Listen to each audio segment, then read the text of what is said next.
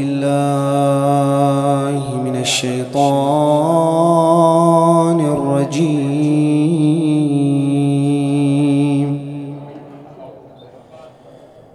بسم الله الرحمن الرحيم. الحمد لله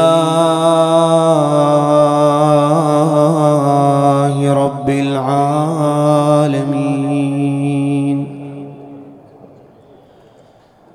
وصلى الله على محمد وآله يا غريب يا مظلوم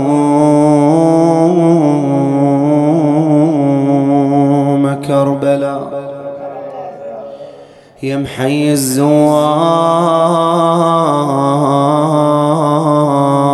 يا ابو علي، وثواكل في النوح تسعد مثلها. أرأيت ذا ثكل يكون سعيدا،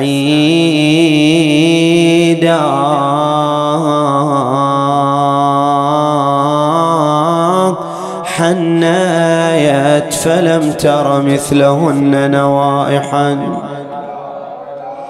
إذ ليس مثل فقيدهن فقيدا،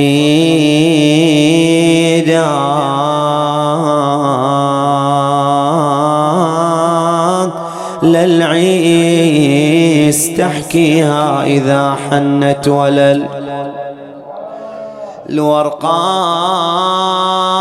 تحسن عندها التغريد.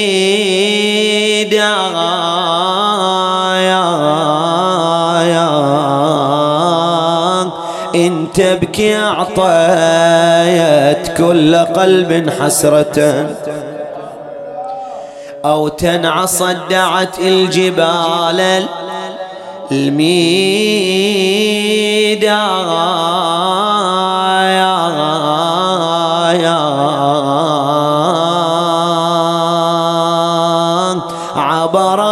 عبراتها يا تحيي الثرى لو لم تكن، زفراتها تدع الرياض همودا.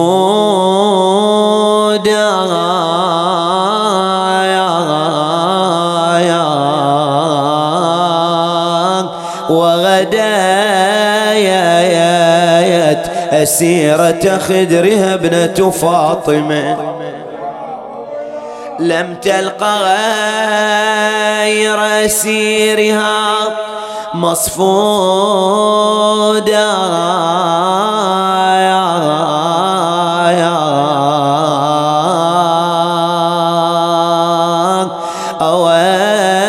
أوالي تدعو بلهفة ثاكل اللعب الأسى بفؤاده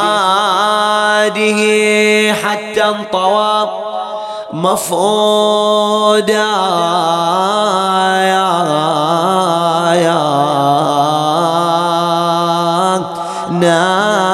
ناديت فقطعت القلوب بصوتها، لكن من انتظم البيان فريدا.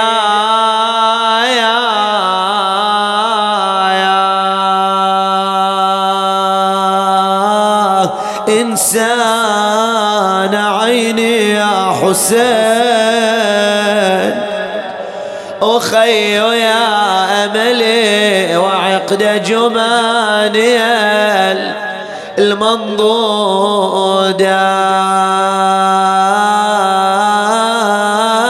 ما لي دعوتك لا تجيب ولم تكن، عودتني من قبل ذا ذاك صدودا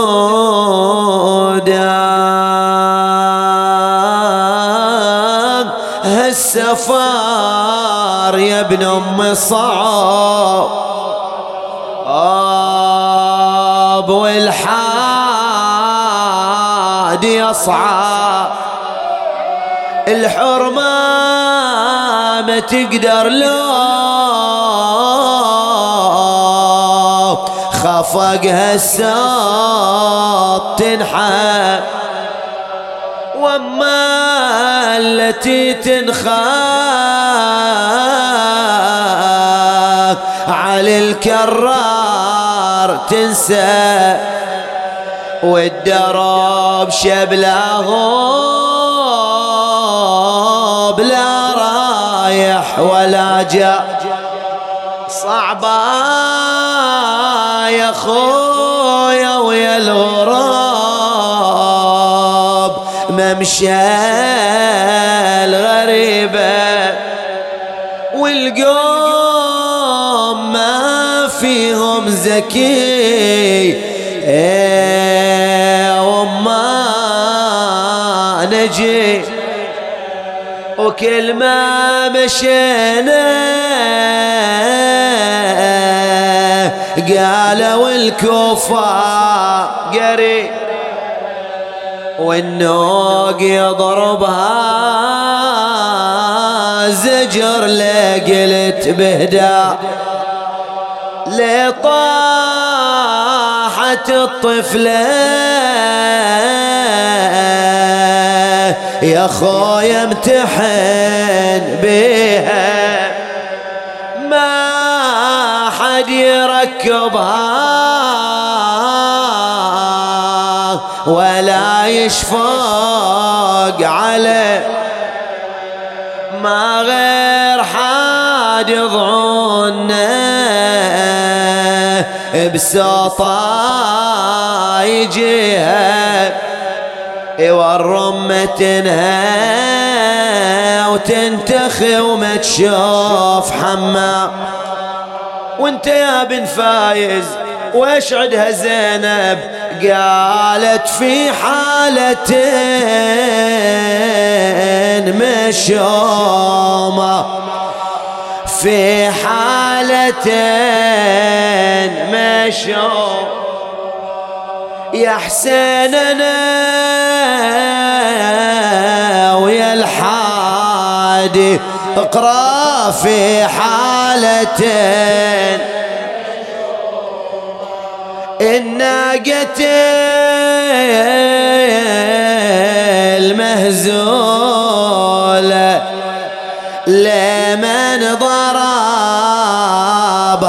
طاح واللي مهزولة لمن ضربها راح أقعد مع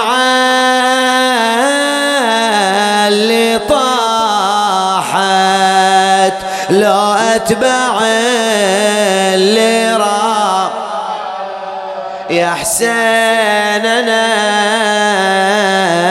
ويا الحادي في حالتين مثل مشيفنا حادي يمشي ولا يتهيأ وكل ما طلبنا الخفة شاطوا علينا زي لا تضربون الناقة واللي عليها مقاي يا حسين أنا ويا الحادي في حالتين إنا لله وإنا إليه راجعون.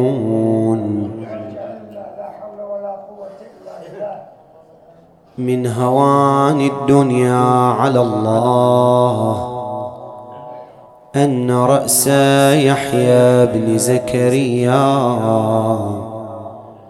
يهدى إلى بغي من بغايا بني إسرائيل. صلوا على محمد.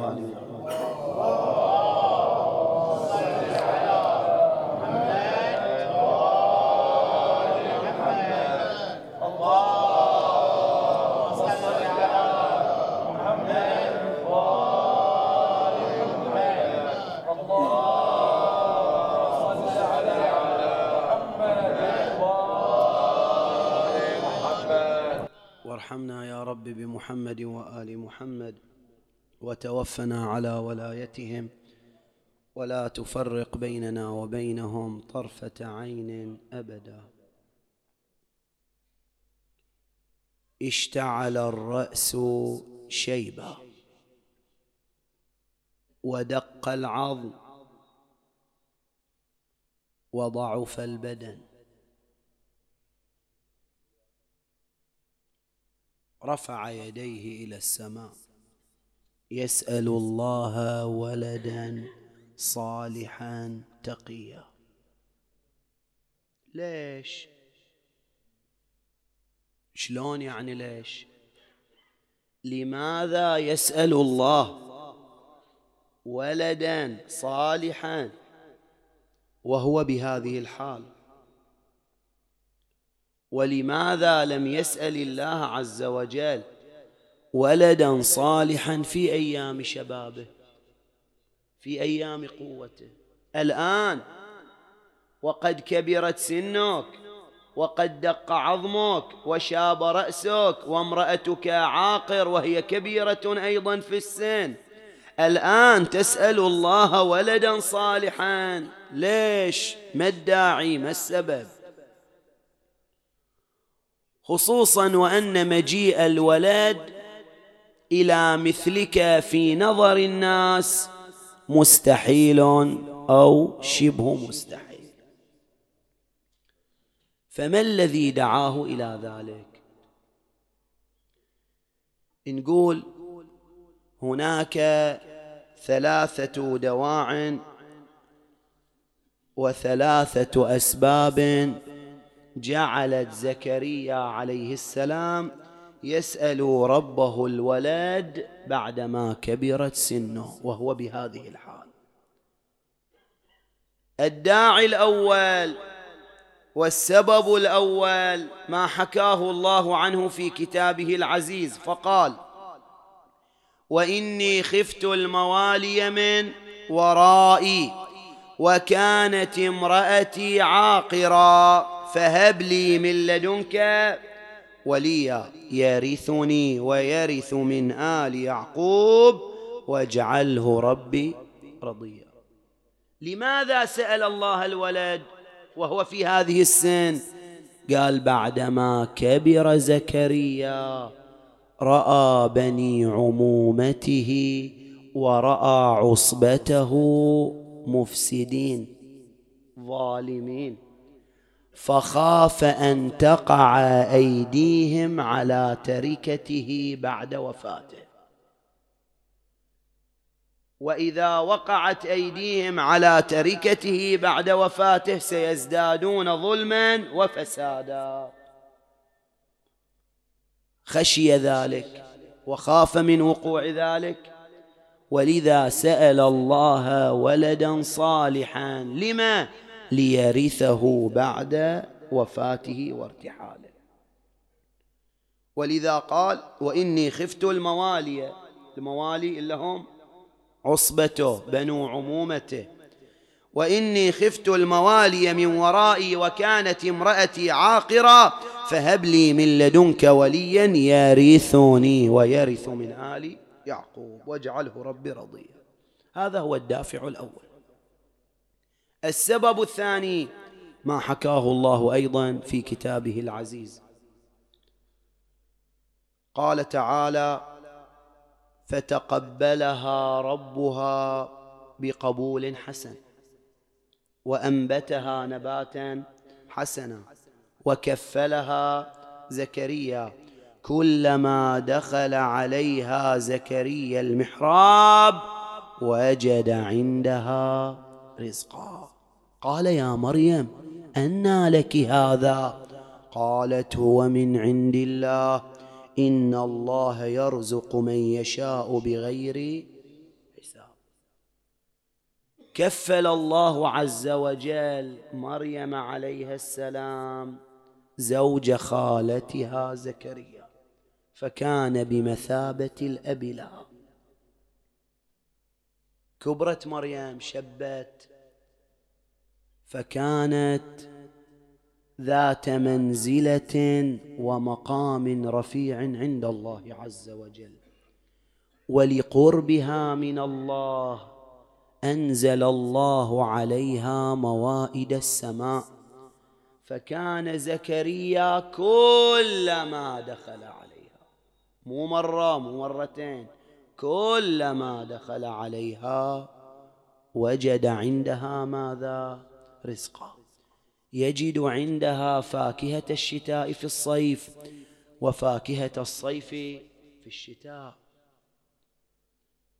فلما رأى منزلتها وشأنها عند الله وكيف أن الله عز وجل يحبها، هذا ولد في داخله شيئا حرك في باطنه شعور الأبوة، فتمنى على الله أن يرزق ولدا، مو أي ولد عاد، لا، أراد ولدا له شأن ومقام عند الله مثل مريم. هالشكل يوم شاف مريم بهالمنزلة عند الله سبحانه وتعالى، هنا تمنى أن يكون له ولد أيضا له شأن ومقام عند الله سبحانه وتعالى، له هذه المنزلة، له هذا القرب. فلما رأى حال مريم وكيف أن الله يحبها وكيف يرزقها بغير حساب، قال: هنالك دعا زكريا ربه. في هالظرف هذا قال: رب هب لي من لدنك ذرية طيبة إنك سميع الدعاء، إنك سميع الدعاء. هذا هو الدافع الثاني والمحرك الثاني. الدافع الثالث ما جاء في الروايات، منها ما رواه شيخنا الصدوق رضوان الله تعالى عليه عن سعد بن عبد الله القمي رضوان الله تعالى عليه، هذا من أكابر رجال الأئمة وأصحابهم. سعد بن عبد الله في الرواية دخل على العسكري عليه السلام، فقال له الإمام: وإيش اللي جايب النوك؟ أنت قمي، وإيش اللي مطلع عنك إلى العراق إلى أرض سامراء؟ قال: سيدي شوقني أحمد بن إسحاق إلى رؤية مولانا. يعني وإيش؟ أحمد بن إسحاق الأشعري القمي رضوان الله تعالى عليه تشرف برؤية المهدي عليه السلام في أيام العسكري. هذا أحمد بن إسحاق من زود ما الأئمة يحبونه، الإمام العسكري أراه ولده المهدي، فيوم رجع خبر من؟ خبر سعدا، أخبر سعدا بما رآه وقد رأى المهدي عليه السلام. فيقول سعد: أنا جاي ومتعني يا سيدي حتى أشوف المهدي، أنت تفضلت على أحمد برؤيته، هم أنا أريد أشوفه بعد. قال للإمام: والمسائل التي أردت أن تسأل عنها أنت مو جاي بس حتى تشوفه، لا، أنت مضبط لك شغلة، أنت جاي تبغى تختبره، تبغى تشوف هذا الولد الصغير اللي عمره 3-4 سنوات تبو تشوف هذا هو الإمام لو مو الإمام؟ قال سيد المسائل على حالها، يعني هيك في صدري تنتظر الجواب. قال فسل قرة عيني. وأومأ الإمام بيده إلى المهدي عليه السلام، وكان صغيرا، صغير 3-4 سنوات تقريبا. يقول فنطق المهدي صلوات الله عليه قائلا سل عما بدا لك، وش عندك من سؤال جيبه. وهذه من عادات أصحاب الأئمة خصوصا الفقهاء الكبار منهم، من يجي واحد ويقول أنا الإمام أول يختبرونه، مو سيده يسلمون، لا تأكدون أول هذا هو الإمام لو لا. زين. فشرع سعد بن عبد الله في أسئلته إلى أن قال فأخبرني يا ابن رسول الله عن تأويل كاف ها يا عين صاد. قال هذه الحروف من أنباء الغيب أطلع الله عليها عبده زكريا ثم قصها على محمد صلى الله عليه وآله. وذلك أن زكريا عليه السلام سأل ربه أن يعلمه أسماء الخمسة، فأهبط الله عليه جبرائيل عليه السلام فعلمه إياها. فكان زكريا إذا ذكر محمدا صلى الله عليه وآله وعليا وفاطمة والحسن سري عنه همه وانجلى كربه. وإذا ذكر الحسين عليه السلام خنقته العبرة، فقال ذات يوم إلهي ما لي إذا ذكرت 4 منهم تسليت بأسمائهم من همومي، وإذا ذكرت الحسين تدمع عيني وتثور زفرتي. قال فأنبأه الله تبارك وتعالى عن قصته فقال كاف ها يا عين صاد. فالكاف اسم كربلاء، والهاء هلاك العترة، والياء يزيد لعنه الله وهو قاتل الحسين عليه السلام، والعين عطشه، والصاد صبره. فلما سمع بذلك زكريا عليه السلام لم يفارق مسجده 3 أيام، ومنع فيها الناس من الدخول عليه، وأقبل على البكاء والنحيب.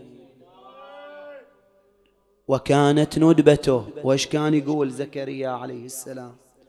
وكانت ندبته إلهي أتفجع خير خلقك بولده، إلهي أتنزل بلوى هذه الرزية بفنائه، إلهي أتلبس عليا وفاطمة ثياب هذه المصيبة، إلهي أتحل كربة هذه الفجيعة بساحتهما. قبل أن أواصل الرواية نسجل ملاحظة هنا، وهي عبارة عن جواب على سؤال مفاده: هل كان النبي صلى الله عليه وآله وعلي وفاطمة صلوات الله عليهما موجودين أيام قتل الحسين، أم أنهم كانوا ماذا؟ قد فارقوا الحياة؟ يقول فارقوا الحياة طبعا. إنزين، ليش زكريا عليه السلام يقول لرب العالمين إلهي أتفجع خير البرية بولده؟ ليش يقول أتلبس عليا وفاطمة ثياب هذه المصيبة؟ شلون يعني؟ قال مو المفروض اللي يروح إلى ذاك العالم خلاص بعد إما روضة من رياض الجنة أو حفرة من حفر ويش النار، خلاص. النبي وعلي والزهراء صلى الله عليهم وعلى آلهم راحوا إلى ذاك العالم خلاص، إلى النعيم المقيم الذي لا زوال له ولا اضمحلال، وبالتالي خلاص بعد راح التعب والنصب والهم والغم والكدر كله راح. فشلون يقول أتفجع خير البرية بولده، والنبي مو موجود في زمان ويش قتل الحسين، وعلي ما بيكون موجود في زمان قتل الحسين، والزهرة ما بتكون موجودة في زمان قتل الحسين. قال لا، يتأثرون ويتأذون بعد. شلون يعني؟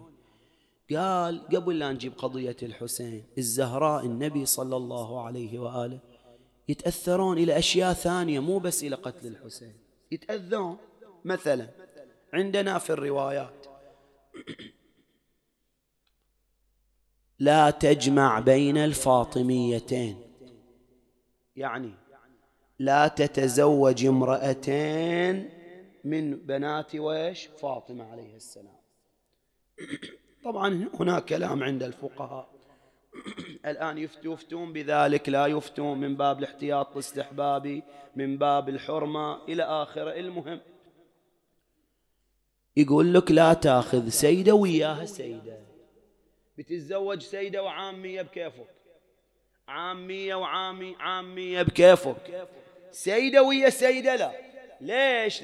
الرواية تقول فإن ذلك يؤذي فاطمة، تتأذى. الزهرة زين ماتت، قال لا يا عم تتأذى، سيدة وسيدة لا، تتأذى الزهرة، تتأذى. زين. بعد من الشواهد على ذلك ما جاء في الروايات أيضا، يقول المعصوم عليه السلام ما لكم تسوءون رسول الله صلى الله عليه وسلم، ليش تأذون النبي تضايقونه؟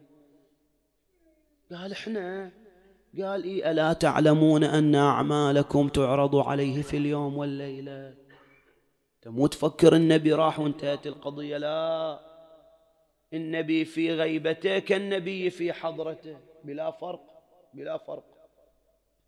ولذا يقول يتأذى ما لكم تسوءون رسول الله بأفعالكم بأعمالكم، وقت اللي أنا أرتكب ذنب أنا أؤذي رسول الله صلى الله عليه وآله، فما بالك بحدث عظيم كقتل الحسين؟ لا بالطبع غير.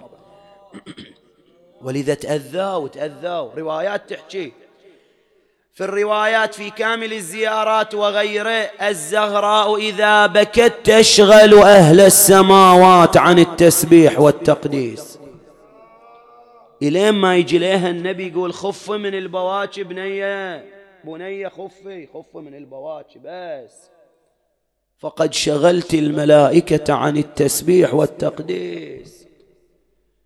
بعد النبي يتأذى، لو ما تأذى يتأذى وتأذى. ولذا رأته أم سلمة سلام الله عليها أشعث أغبر، ما بك يا رسول الله؟ قال شهدت ذبح الحسين آنفا. ويؤكد على ذلك من زكريا عليه السلام، حيث يقول أتفجع خير البرية بولده. فحتى لو النبي فارق الحياة إلا أنه مفجوع بالحسين، يبكي الحسين، متأذي على الحسين. ولذا يقول زكريا عليه السلام هذا الكلام: إلهي أتحل كربة هذه الفجيعة بساحتهما؟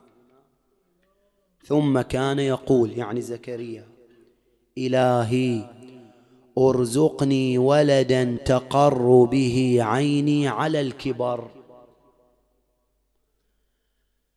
واجعله وارثا وصيا، واجعل محله مني محل الحسين، فإذا رزقتنيه فافتني بحبه. ارزقني على كبار وخلني أتعلق به، فإذا رزقتنيه فافتني بحبه، ثم افجعني به كما تفجع محمدا صلى الله عليه وآله حبيبك بولده. وعليه لا يجي واحد ويقول لي إنزين يحيى قتل بعد زكريا عليه السلام، فلا يمكن أن يفجع بلا، قلنا يتأثر، يفجع حتى لو كان في ذاك العالم. إذن الدافع الثالث الذي حرك زكريا نحو الدعاء ونحو طلب الولد وإيش؟ مواساة رسول الله صلى الله عليه وسلم. قال مثل ما النبي يفجع بولد أنا بعد أريد أن أفجع بولدي. ما عندك ولد؟ قال يا رب ارزقني ولدا على كبر سني وافجعني بذاك الولد يا ربي. ما يصير النبي يفجع بولده ولا أفجع بولدي، ما يصير. فجاءته البشارة من الله عز وجل: يا زكريا إنا نبشرك بغلام اسمه يحيى لم نجعل له من قبل سميا. وفعلا رزق ولدا ليس له نظير ولا شبيه. طبعا احنا في السنوات السابقة تحدثنا عن بعض صفات يحيى في القرآن الكريم، ذكرنا ذلك. الآن أكتفي بالإشارة إلى أمرين: رزق زكريا ولدا ليس له نظير من حيث المنظر والشكل ومن حيث الباطن والروح. أما ما يرتبط بالهيئة فقد رزق ولدا يخجل القمر وكان النور يسطع من وجهه. مو خيال، مو مبالغة، نجيب الرواية. عن أبي حمزة رحمه الله عن أبي جعفر عليه السلام الباقر قال: لما ولد يحيى رفع إلى السماء فغذي بأثمار الجنة حتى فطم. احنا قلنا قبل شوي من الدوافع اللي خلت زكريا يسأل الله الولد ويش؟ ما رآه من حال مريم وكيف أن الله ينزل عليها موائد السماء، فتمنى أن يرزق ولدا بهذه المثابة. فكأن الله يقول له، يقول له: يا زكريا ولدك يحيى ما يحتاج يكبر وشيب حتى ويش؟ حتى ننزل عليه موائد من السماء. لا، ولدك يحيى سنغذيه من ثمار الجنة بعد الولادة، قبل لا يكبر بعد. يقول: لما ولد يحيى رفع إلى السماء فغذي بأثمار الجنة حتى فطم، فنبت لحمه من ثمار ويش؟ الجنة. يقول: ثم نزل إلى أبيه. هذه الثمار تركت أثرا على يحيى. ما هو هذا الأثر؟ قال: وكان يضيء البيت بنوره. الإمام يقول يحيى كان يسطع النور من وجهه وكان يضيء البيت، يعني يضيء الحجرة من نور وجهه وشعاع ماذا؟ محاسنه. هذا من حيث الشكل. ومن حيث الروح والباطن الله يقول وحنانا من لدنا. حنانا يعني وين؟ يعني عطف، يعني شفقة، يعني جعلناه عطوفا شفيقا، بالإضافة إلى كونه رحيما. وهذا العطف وهذه الشفقة وهذه الرحمة مقتبسة من وين؟ منا، من رحمة الله، من عطف الله. يعني يحيى قلبه عطوف وشفيق ورحيم إلى أقصى درجة على الناس كلهم، فكيف بوالده؟ ولذلك يقول الله: وبرا بوالديه. إذن من حيث الشكل مثل ما موجود، ومن حيث أيضا الباطن هم ما بتحصل مثله، عطوف وشفيق خصوصا على والده، وبرا بوالده. ولذا استولى يحيى على قلب زكريا، استولى يحيى على قلب زكريا. فلما استولى على قلبه وفتن زكريا بحبه فجع به. وكيف فجع به؟ الرواية عن أبي عبد الله عليه السلام عن الصادق. هم ذكرنا احنا في السنوات السابقة أيضا تفاصيل قتل يحيى عليه السلام، وذكرنا أكثر من رواية، أكتفي برواية واحدة عن أبي عبد الله عليه السلام. يقول: إن الملك في ذلك الزمان لم يكتفي بما لديه ولم يكتفي بكثرة الطروقة حتى تناول امرأة بغية. اللهم إنا نعوذ بك ونستجير بك من نفس لا تشبع. هذه مشكلة عويصة. هذا الملك ما اكتفى بما عنده من أزواج وما اكتفى بما عنده من جواري حتى تناول امرأة بغية. بغية يعني عاهرة ساقطة، أجلكم الله، عاهرة. يقول: فكانت تأتيه حتى أسنت، لين ما عجزت. وش سوت هذه الشقية؟ شوف دناءة النفس. قال: فهيأت ابنتها وزينتها، وقالت لها باوديش إلى الملك، يعني خلاص تقاعدت، الحين دورش. شوف الدناءة والخسة شلون، شوف الخسة شلون. قالت: فإذا واقعك سيسألك عن حاجتك فقولي قتل يحيى بن زكريا. راحت واقعها، سألها عن حاجتها، قالت قتل يحيى. قال: ما لك ولهذا؟ وش هالطلب هذا؟ إلهي عن هذا. شوف إلى الشغلة ثانية، يحيى عاد. مرة ثانية كرر عليها السؤال: ما تريدين؟ قالت قتل يحيى. فلما كانت الثالثة هنا احتمالان. احتمال يعني لما سألها مرة ثالثة قالت قتل يحيى، واحتمال ثاني بعد 3 ليال دعا يحيى بن زكريا عليه السلام فأقبل ذلك النبي. طبعا ليش تريد يقتل يحيى؟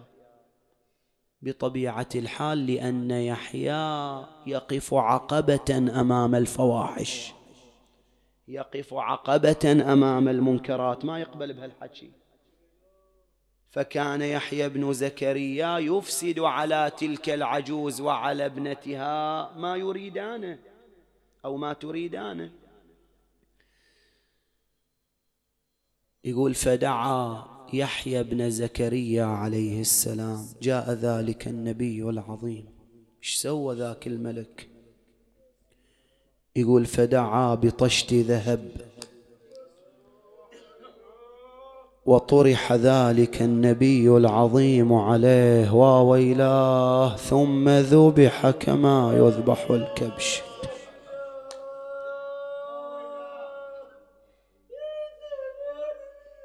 ذبح ذلك النبي كما يذبح الكبش، ثم أخذ رأسه هدية إلى تلك العاهرة البغية.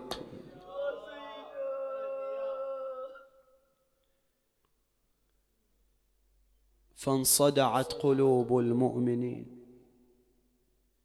وبكت السماء عليه، وما بكت السماء إلا على يحيى بن زكريا والحسين. مصيبة مصيبة. انكسرت قلوب المؤمنين. نبي يذبح هكذا وعلى حساب ويش يا عمي؟ على حساب ساقط عاهرة، وفوق هذا ياخذون راسه هدية إليها.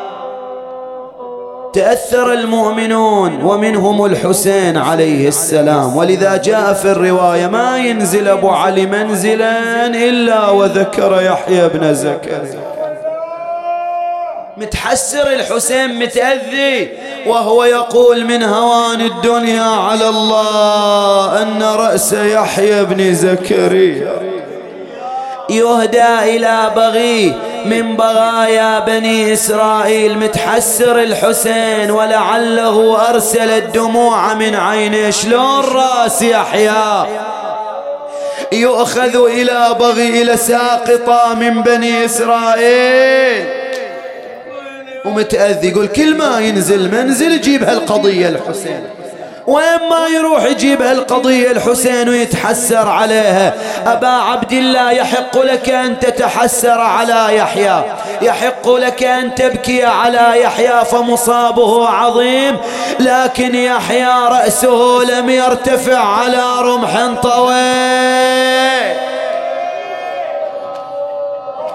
رأس يحيى يا أبا عبد الله لم يطبر بالسيف ولم يرمى بالسهام، لم يقع سهم على جبهته، ولم يقع سهم على حنكه، ولم يقع سهم في فمه، ولم يقع سهم على رقبته، ولم يطف به في مماليك بني أمية، أمام النساء، أمام الأطفال، والعدو يلوح بالشيبة المباركة أمام عياله. وحدة نعي وراه تقول صدوا براس الولي من النوح هلكت نسوته، شيبه مخضب وسكنه اتنحلت من شوفته، يا زجر ميل براس حسين ذوبت الأطفال. ما تخاف الله شعبتنا وما بقى للحرم حال، تلعب براس الولي فوق الرمح يمنى وشمال، ما قدر انظر بو عليه تلعب الريح بشيبته. ورأس يحيى ما مروا به على دار تلك العجوز الشقية اللعينة وهو يرتل آيات القرآن، فتناولت أمه هجام حجرين وصكت به وجه الحسين. ورأس يحيى لم يصلب أمام قصر يزيد 9 ساعات من النهار، كما ينقل صاحب بستان الواعظين، يقول جاءت التعليمات من يزيد انصبوا الرأس على خشبة أمام باب القصر، واجعلوا النساء أمام ذلك الرأس، فإذا بكت إحداهن فالطموها على وجهها. 9 ساعات يقول من النهار تحت أشعة الشمس وحرارتها. رفعت أم كلثوم رأسها، فرت رأس أخيها أمامها، صرخت يا جدة يا رسول الله هذا رأس حبيبك الحسين مصلوب أمامنا. ثم رفعت صوتها بالبكاء فجاءها لعين من القوم، رفع يده لطمها على وجهها كما لطمت أمها فاطمة.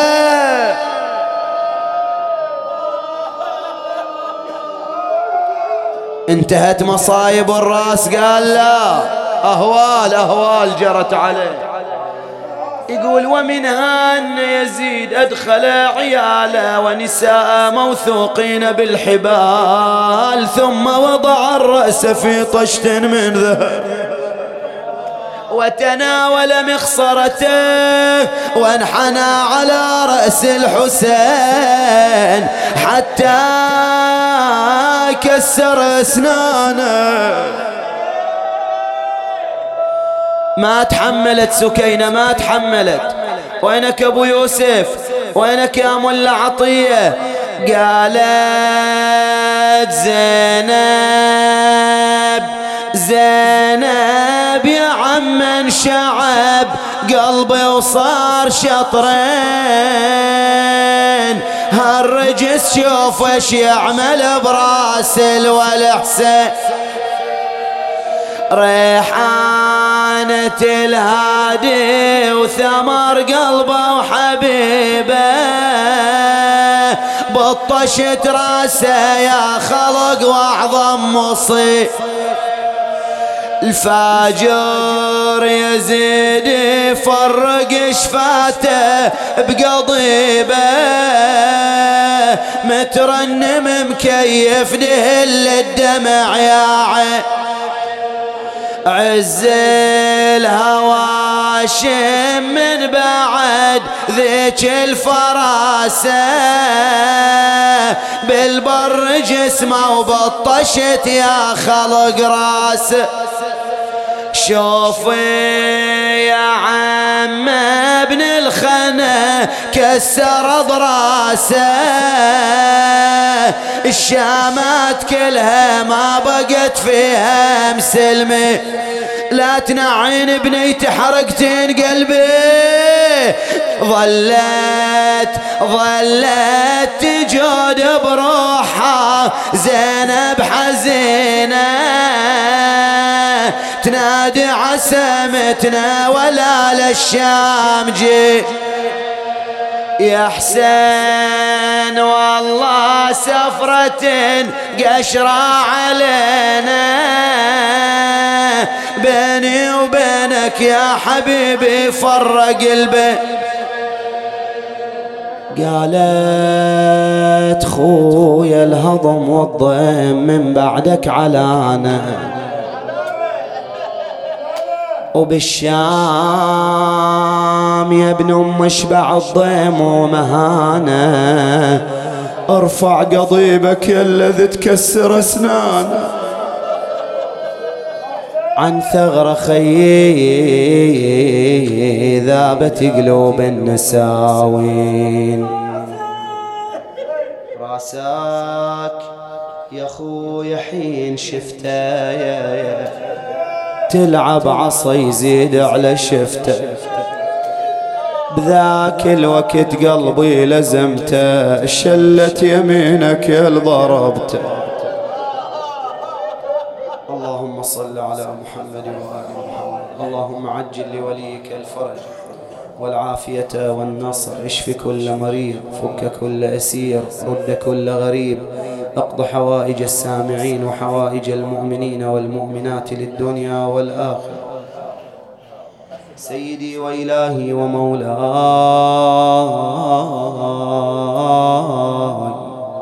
ارحم عبدك النازل بجوارك، سيدي ومولاي جاف الأرض عن جنبيه، اصعد بروحه إليك، واحشره مع محمد وآله الطاهرين في دار كرامتك ومستقر رحمتك، إنك على كل شيء قدير وبالإجابة حقيق جدير، وصل يا رب على محمد وآله الطاهرين. الفاتحة. الله يرحم والديكم. أعوذ بالله من الشيطان الرجيم. بسم الله الرحمن الرحيم.